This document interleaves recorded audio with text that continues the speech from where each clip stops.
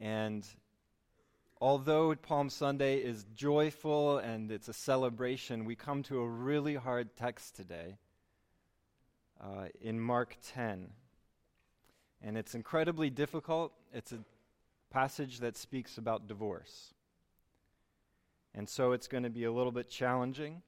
But I hope that you see as we progress through the message today, perhaps it is entirely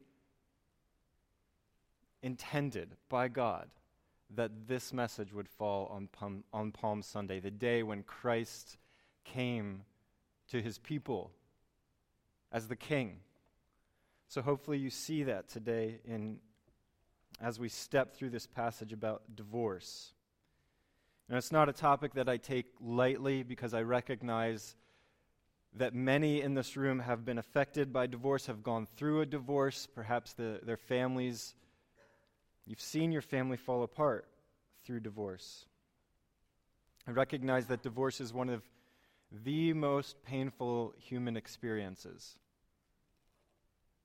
It's usually preceded by years of relational pain. It sends shockwaves over your children, over your family members, over your friends, and it cuts to a person's very identity, a divorce. You're left asking yourself these questions. What is wrong with me? Was I not good enough? What does my life look like now? Am I even lovable? You've seen the pain affect your children. You've seen the pain affect your friends. Your friends, perhaps they've become acquaintances since it all happened. Perhaps you feel like you can't even relate to them anymore because they don't understand your situation. You feel judged when you come in these doors at church. And so it's really hard. The reminders of pain and failure are everywhere, looking to jump out at you. And divorce, from what I understand, is a living hell. And the American Psychological Association says that 40% to 50% of all marriages will end in divorce, church not excluded. 1 in 4 people, 1 in 4 marriages in divorce, or maybe half. That's staggering. There are no-fault divorces. There are magazines and blogs that will help you figure out the best way to get divorced, endless counselors, and even pastors who will encourage you that divorce is the best decision for you. Because what's most important is that you're happy. You know, although divorce has a high cost emotionally, maybe financially, society has tried to make it as easy and simple as possible. And it was easy in Jesus' day, perhaps even easier than it is today. But it is never how God intended marriage to be. He sets his standard for marriage so high that the disciples are left absolutely stunned by what he tells them. And Christ is going to this incredibly deep and beautiful and satisfying place. So despite the difficulty of this topic this morning, stick with me to the end. Stick with me. Because I want you to see that trusting in Jesus means being vulnerable. It means being weak. It means being dependent. And when we come to Jesus like that, he will never fail us. He will never abandon us. He will never leave us. He is faithful always. He is faithful always. So let's read our passage, Mark 10, verses 1 through 16. And he left there and he went to the region of Judea and beyond the Jordan, and crowds gathered to him again. And again, as was his custom, he taught them. And Pharisees came up and in order to test him asked, "Is it lawful for a man to divorce his wife?" He answered them, "What did Moses command you?" They said, "Moses allowed a man to write a certificate of divorce and to send her away." And Jesus said to them, "Because of your hardness of heart, he wrote you this commandment. But from the beginning of creation, God made them male and female. Therefore, a man shall leave his father and mother and hold fast to his wife, and the two shall become one flesh. So they are no longer two, but one flesh. What therefore God has joined together, let not man separate." And in the house the disciples asked him again about this matter, and he said to them, "Whoever divorces his wife and marries another commits adultery against her. And if she divorces her husband and marries another, she commits adultery." And they were bringing children to him, that he might touch them. And the disciples rebuked them. But when Jesus saw it, he was indignant and said to them, "Let the children come to me. Do not hinder them, for such belongs the kingdom of God. Truly I say to you, whoever does not receive the kingdom of God like a child shall not enter it." And he took them in his arms and blessed them, laying his hands on them. I'm going to pray, and I'm going to ask that everybody in this room pray with me today, because this is heavy. So let's pray. God, we need you to understand this passage this morning. We need you to not be offended by your word, but to receive your word and to love your word. I pray you would accomplish that in us. God, use my words. Keep me from error. Use my words to convey this as you have intended it to be conveyed. And may we all see something more beautiful, something more valuable about Christ when this time is over. In Christ's name I pray. Amen. So Jesus is finished in Galilee. And here's a map up here. Galilee you can see in the north. Forgot my laser pointer. So Galilee's all the way up in the north, and he's traveled down to Judea in the south, and he's gone across the Jordan River into Perea a little bit. He's hanging out here, teaching now, no longer focusing on Galilee, but focusing on the people of Judea as he makes his way into Jerusalem and towards the cross. And just like in Galilee, he starts by teaching them. But I'm going to do something a little different today. I'm going to skip 11 verses and go right to when he's talking about the children, and you'll see why. So we're going to start with verses 13 through 16, because the principles here I want to permeate everything else that we read today. All right. The crowds began to bring Jesus children. Verse 13, they were bringing children to him that he might touch them, and the disciples rebuked them.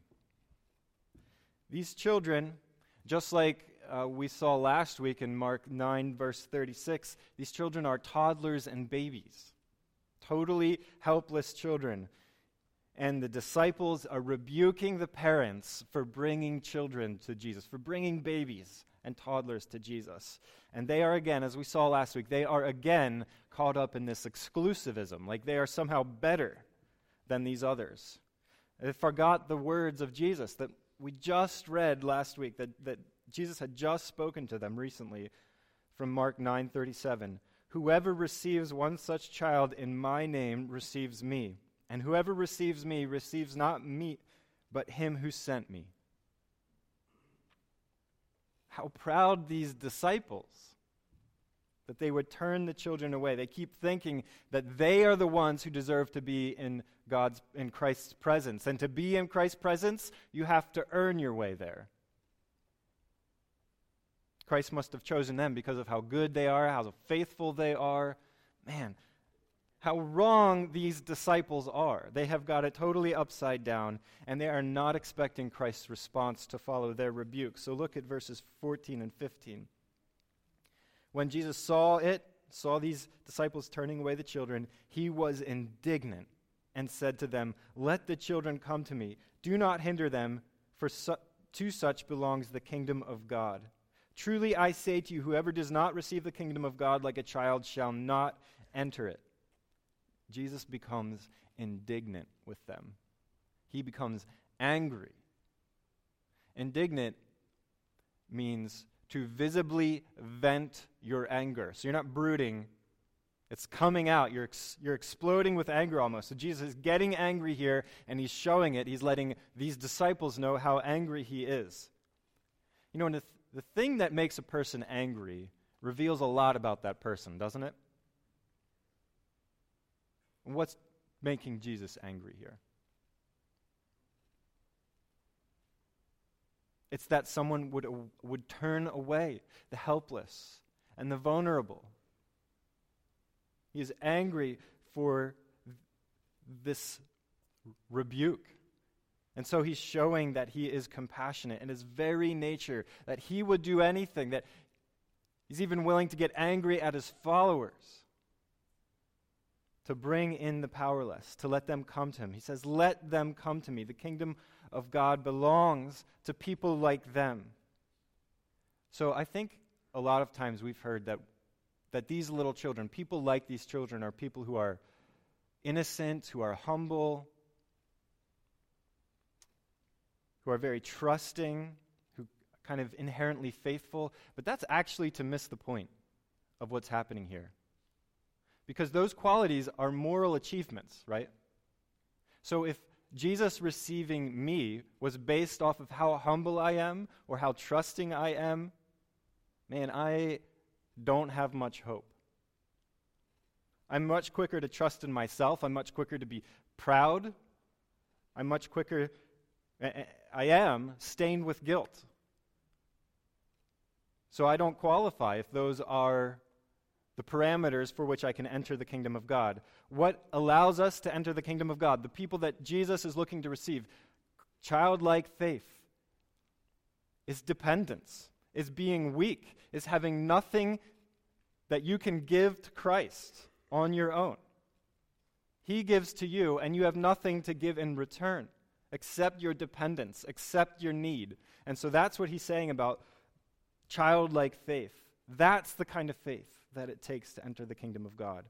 Vulnerability, helplessness, neediness. Not trusting on our moral achievements, but Christ's moral achievements. And so we, in our dependence, all we need to do is simply crawl up onto the lap of Jesus and let him embrace us. That is what childlike faith is. Because where else can we go? Who else do we have? Who is going to love us and care for us like Jesus can? There is nowhere else. So why do we go wandering around trying to find satisfaction elsewhere? A child stays in the lap where there is love, where there's security and provision. And outside of this lap is death. That's childlike faith. Staying in the lap of Christ, where there is love and provision and security. Look at verse 16. And then he took them, these children, these babies, in his arms and blessed them, laying his hands on them. So he takes these little toddlers, and just as the parents had wanted, he touches the toddlers, and his touch indicates that any sickness or deformity or infirmity, whatever, has been healed. He has provided for them physically. But then Jesus goes beyond what the parents were asking, doesn't he? He blesses the children. The parents weren't asking for a blessing, but Christ blesses them, and this is a spiritual blessing. So Christ is providing for these children physically and spiritually as whole people. These children, who were the least in society, he is regarding as a full person, blessing them physically and spiritually, body and soul. So now, having that in our mind, childlike faith and Christ's blessing to his children, let's go back to verse 2. And the Pharisees came up, and in order to test him asked, "Is it lawful for a man to divorce his wife?" These Pharisees show up looking to trap Jesus. It's not a friendly confrontation, trying to find a way that they can condemn Jesus in the people's eyes, to win favor over the crowds. And the question that we read in our text in Mark, it's a little bit misleading because it's a sort of an abbreviation of the fuller question. Every Jew knew that divorce was lawful. Nobody questioned that. It was clearly allowable, as we're going to see later. But Matthew 19, verse 3 gives us a little bit more clarity on what the question actually was. Is it lawful to divorce one's wife for any cause. Divorce for any cause. Look at verses 3 and 4. And he answered them, "What did Moses command you?" They said, "Moses allowed a man to write a certificate of divorce and send her away." Well, at this point, we need to look at what Moses commanded. So I'm going to ask you to open your Bible and turn to it. Deuteronomy 24. Deuteronomy 24, verses 1 through 4.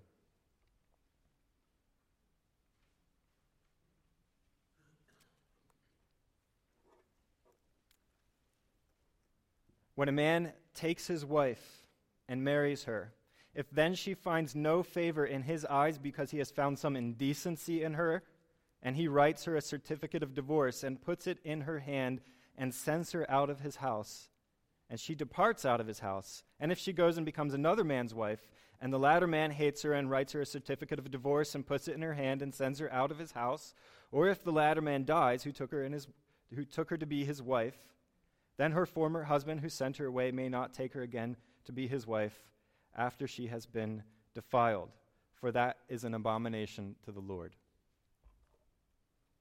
It's a bit of a mouthful.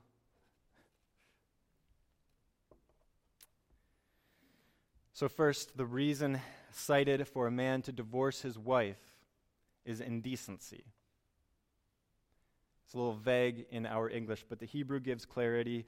Indecency means specifically sexual misconduct. The way that manifests in marriage is adultery, or the primary way is adultery. And then the New Testament builds on that grounds that it's adultery that are the grounds for divorce. And we'll continue to build on that. So according to Moses, a husband may divorce his wife over adultery. Now we've got to do a parenthesis right here, because this passage from Deuteronomy 24 sounds really misogynistic. It sounds like a woman has no say over what happens to her. Like the husband can just do whatever he wants and divorce his wife. And the woman's like, all right, well, I've got no rights here. Now I want to show you that this law is actually an incredible mercy given by God. It's beautiful, in fact. So God is clearly looking out for the woman in this passage, because the ultimate consequence of adultery is found in Leviticus 20:10.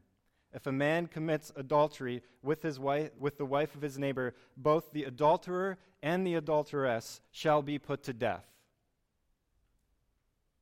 Those two who committed adultery shall be put to death. Under the law, a man or woman should be stoned. So what we have in here in Deuteronomy is a way for a husband, after his wife has committed adultery, to quietly send his wife away if he found that she cheated on him. It is a mercy for the husband not to have his wife killed if he wants her to live. So if he's wanting to extend mercy, he can divorce her and send her away. If he's not wanting to have mercy, he can bring her before the people of his village and kill her. Now for the man, there is no such provision. If the man commits adultery, he will die under the law. That's his consequence. So let's close that parenthesis. Deuteronomy 24 is not an encouragement to divorce. It's not be free to divorce, but it is a merciful ruling given by God over the fallout of an unfortunate divorce, given for sinful people. It's a mercy. So through the years, this law from Moses and Deuteronomy, it began to be interpreted a little more broadly, and traditions evolved, and marriage and divorce both became more and more misogynistic in nature. So listen to this passage written, this tradition that's written down in the Mishnah. It's a book of traditions that are later added to the law, the traditions of the elders. He may divorce her even if she spoiled a dish for him. For it is written, because he hath found in her indecency in anything. Rabbi Akaba says, even if he found another fairer than she, for it is written, and she shall be, and it, I think I have a typo there. And it shall be if she finds no favor in his eyes. So you can see that this passage takes Scripture out of context, misquotes it. It's made to fit the desires of sinful men, and then it's taught as if it were law. Jews began to take this tradition as a license to divorce for any reason at all. A spoiled dish. So if they no longer found their wife attractive, if their wife no longer was bearing them children, simply if their wife annoyed them, they could divorce her. They got rid of their wives in the same way that we would get rid of an old shirt. This tradition was wickedly adopted by many Jews, including the Pharisees. They would toss their wives away, and Jesus is not having this nonsense. So he aims to recover God's will for marriage rather than argue about how we can get out of a marriage, right? The Pharisees ask what is permissible, and Jesus shows them what is commanded. Verse 5. And Jesus said to them, because of your hardness of heart, he wrote this commandment. Jesus is making clear that Deuteronomy 24 is not given to them as an excuse for divorce because they had hard hearts. Because they had hard hearts, God gave them mercy. And so Jesus decides to go deeper. He goes underneath the law. He goes beyond the law to a place that is far more ancient in verses 6 and 7. But from the beginning of creation, God made them male and female. Therefore, a man shall leave his father and mother and hold fast to his wife. I'll read one more verse. And the two shall become one flesh. So they are no longer two, but one flesh. So Jesus dives down underneath the law, and he appeals to that which came from the very beginning, to that which came at creation. And he quotes Genesis. He's quoting Genesis here. He's not deducing what Scripture says, but he is saying what Scripture says with authority, as if one who gives law. The will of God set forth in creation. This is what he's communicating to the Pharisees. The will of God set forth in creation supersedes the law. Man and woman, equal in value, have been given marriage so that they can come together in a complementary, intimate way to both bear the image of God and to have union with God. You know, the law told us to honor father and mother. Marriage that God has given says, leave your father and mother and hold fast to your wife. So you see how this order of creation supersedes the law already. Because in marriage, unlike anything else, two become one. A new creation. You were individuals before, and in marriage you become one flesh, a new creation. Look at verse 9. Therefore, what God has joined together, let not man separate. God joins husband and wife. God joins them together. So we may choose to date each other, we may fall in love, we may plan a wedding, but it is God who makes two become one flesh. And if it is he that is uniting them, man and woman, husband and wife, let no man separate them. And this is Christ's mic drop. Right? He says this, drops the mic, and he leaves. He's done with the Pharisees. But the disciples are confounded by what Jesus is saying here. So they ask him again, what are you talking about? Explain it to us. Elaborate it for us. Look at verse 10. And in the house, the disciples asked him again about this matter. So every time he enters a house, it's time for him to teach the disciples more clearly, to open his teachings more fully to them, unveiled. And so he does it, and he goes to a place way more radical than they ever would have imagined. Verses 11 and 12. And he said to them, "Whoever divorces his wife and marries another commits adultery against her. And if she divorces her husband and marries another, she commits adultery." So if you take this text straightforward, it says that if you get divorced, you should stay single. Because if you remarry, you commit adultery. He's not just forbidding remarriage after divorce. He's also removing any presumptions that the Pharisees might have had for divorce in the first place, right? They wanted to get rid of their wives so they could marry somebody younger or better looking. And he's saying, if you do that, you're committing adultery against your first wife. But it doesn't just stand there. He's not qualifying it like that, is he? He's saying that if you divorce your wife or your husband and marry another, you commit adultery. And there are no exceptions given. It's hard. This is an ultra-conservative teaching. And it stunned the disciples. Look at Matthew 19:10. Gives you the disciples' response at this point. And they say, "If such is the case of a man and his wife, it is better not to marry." They heard Jesus' teaching, and their jaws hit the floor. Nobody has elevated marriage to such a high standard. Who can bear it? Who can live under this high standard? It's better not even to get married if this is the standard for marriage. That's what they're saying. They're stunned by this. But Jesus is not thinking about marriage on the basis of how one can be nullified. He's thinking about marriage on the basis of how it was designed, what its purpose is, that it was made inseparable by God.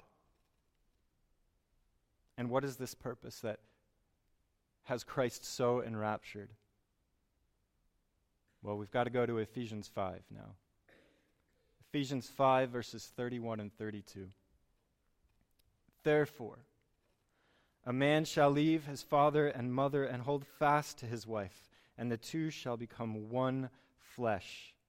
This mystery is profound, and I'm saying that it refers to Christ and the church. What is hanging in the balance is the gospel. This is the gospel. This is why Jesus is so unwavering about what marriage is, on why it should be unfailing, and no man should separate it, because he has a bride, the church, and he has come for her, and he will never fail her, he will never abandon her, he will for no reason divorce her.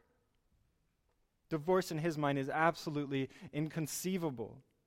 And our marriages, my marriage to Meg, and your marriages, are reflections of Christ's marriage to his bride, the church. To show the world the commitment he has for his bride, the selflessness he has for his bride. That's what our marriages are, a reflection of that. But how often do we, church, how often do we whore after other gods? How often do we forsake Jesus for foolish drivel, like TV, like people's affections, like fleeting pleasures? And we sell ourselves to these other loves. How often?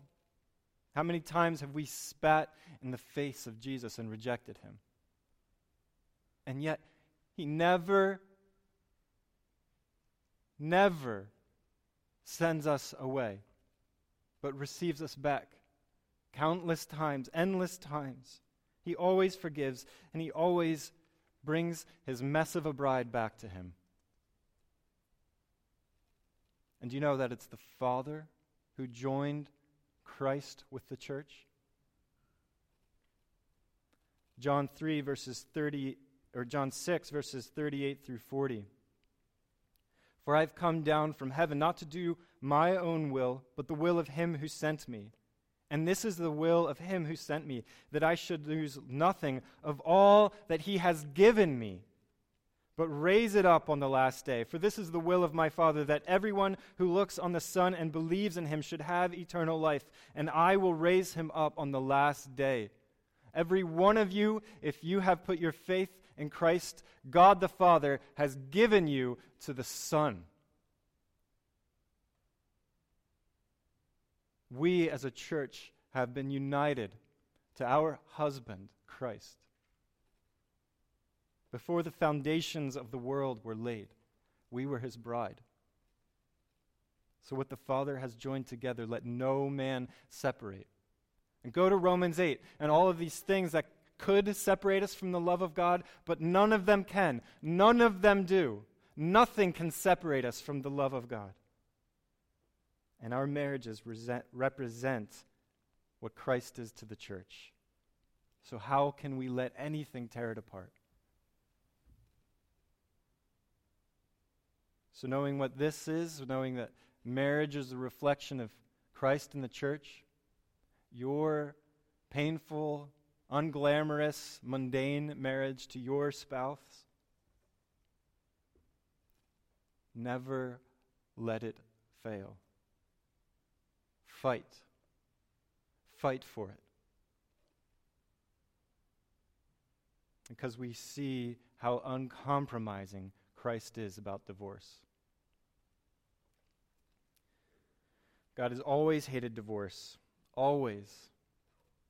His judgments were falling on Judah because of divorce, because of their high divorce rate. Malachi 2, verse 16. For the man who does not love his wife but divorces her, says the Lord, the God of Israel, covers his garment with violence, says the Lord of hosts. So guard yourselves in your spirit and do not be faithless. Divorce was never God's design, and he hates it. This imagery about a garment being covered with violence, it would literally be like if I stood here and my shirt and my pants were soaked in the blood of somebody that I just got finished murdering. And I'm up here trying to preach. That's what it'd be like. That's how much God hates it. That's how much of an abomination it is to him. And so we should be amazed at this point by Deuteronomy 24. That God is giving a provision to Israel that is against his will. God hates divorce, and yet he's giving this merciful provision that if your hard heart prevails and you get divorced, there is mercy. So that when we break his law, there is mercy. All right. I know what I said. A lot of what I said has probably caused some pain in this room, because these are hard things. Divorce has visited this church, I know. Many of us know the horrors of it, and you might even be considering it right now. So this is hard, and it hurts. But I assure you that Jesus' teaching in Mark 10 and my teaching today is not meant to rack anybody with guilt. Because there's forgiveness. God forgives everything. There is nothing that God will not forgive. Mark 3:28, remember? Truly I say to you, all sins will be forgiven the children of men, and whatever blasphemies they utter. All sins, including the sins of adultery and divorce. Every sin is forgiven if we seek God in repentance. So if you have gotten divorced, if you have been remarried after divorce, there is forgiveness. There is always forgiveness. Now, at this point, I think that it's fair to point out two circumstances where the Bible seems to make room for divorce. Two cases. The first case is adultery, not because of the law. Matthew 19:9, it does seem that Jesus allows for somebody to divorce in cases of adultery. But this is still because you have a hard heart. He is only giving this provision because of your hard heart. Christ's heart is that if your wife or your husband cheats on you, you bring them back. You take them back. You work towards reconciliation. Just as Christ has reconciled with you and forgives you again and again after our many adulteries towards him. That's Christ's heart when adultery breaks the trust of a marriage. We are to reflect our Savior. We are to die for our spouse rather than abandon her, regardless of her infidelities or his. Now, the second reason that a divorce may be appropriate or allowable is when you have an unbelieving spouse and they insist on leaving you or abandoning you. You can find this in 1 Corinthians 7:15. And God says, in that case, if this person abandons you, then let it be so. God is a God of peace. And I have watched this happen 2 times to very dear friends of mine, where the wife just abandoned her husband and left. It'd be easier if the husband or the wife just died. The pain is so real. And it's messy. But in both of these cases, in adultery and in abandonment, I would say that Jesus' words remain true, and these are hard words. Jesus' words from Mark 10:11. If you divorce and remarry, you commit adultery. So if you have been divorced, remain single. Single unto Christ. He is your spouse. Devote yourself wholly to him. Live in freedom from him. Let your relational needs be satisfied by Christ. And I know that that's really hard.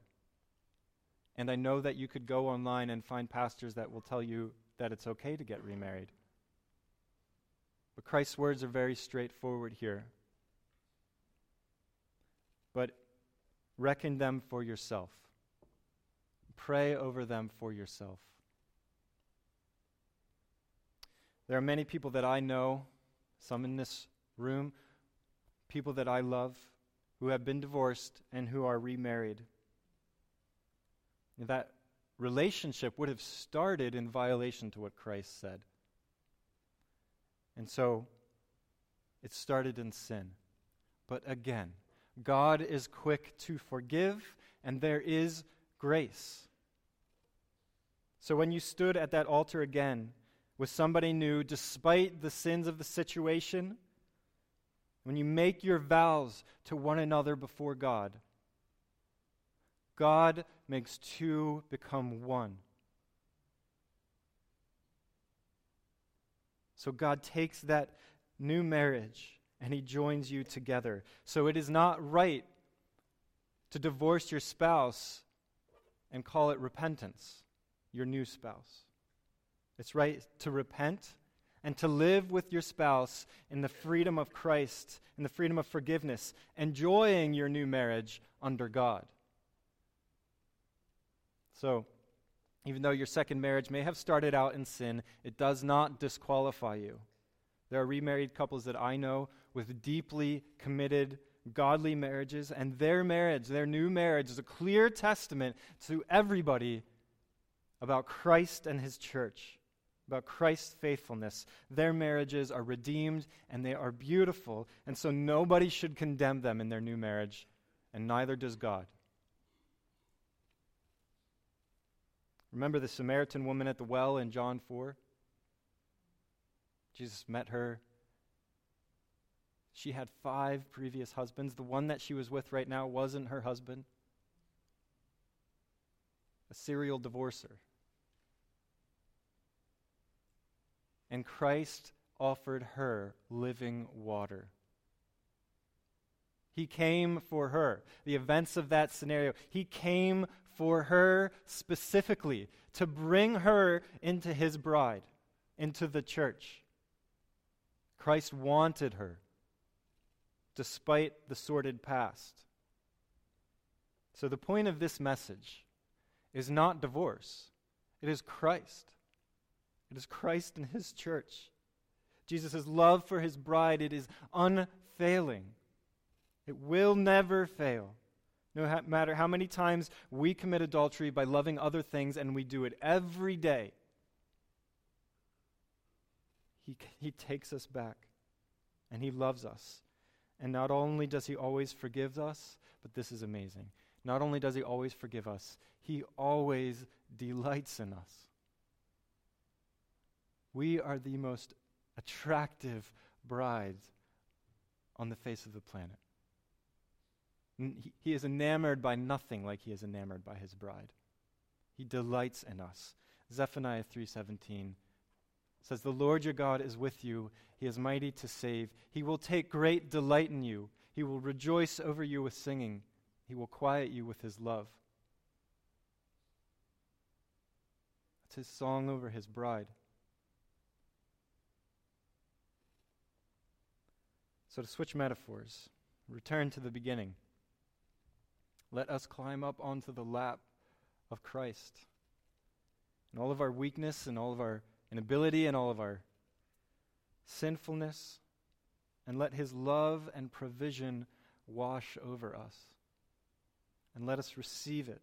Let's not try to earn or give anything in return, but totally depend on him for joy, for eternal life, for the strength to stay married. One thing we know above all other things is that Christ will never abandon us or divorce us. He is the unfailing husband. So if you're married in this room today, again I say, fight for your marriage. Sometimes it's going to feel like you're gutting it out. Gut it out. Fight for it. It's not given so it will be easy. And if you're married, you know. The fruit of your marriage may at sometimes seem only like pain. And when that's true, then you fall down on your knees before your Savior, and you die to yourself and cry out to God for the strength to love them when they do not deserve it, to forgive them when they have done nothing to merit forgiveness. We depend on Jesus for the strength and desire to stay married, like a baby depends on their parents for love and for sustenance. And that's what it means to have childlike faith.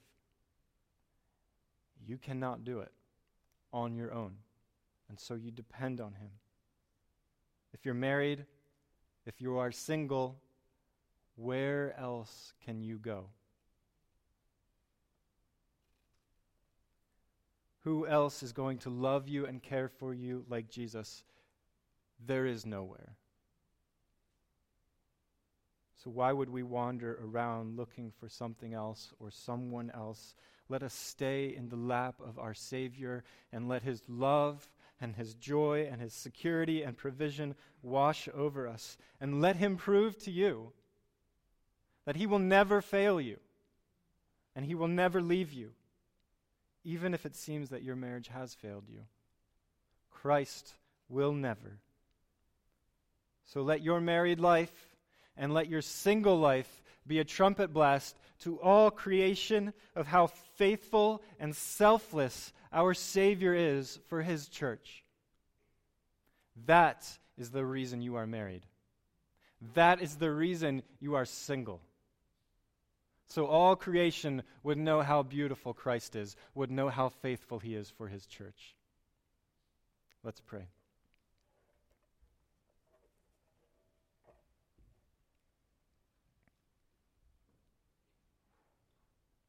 Father, I pray that you would not let us have hard hearts.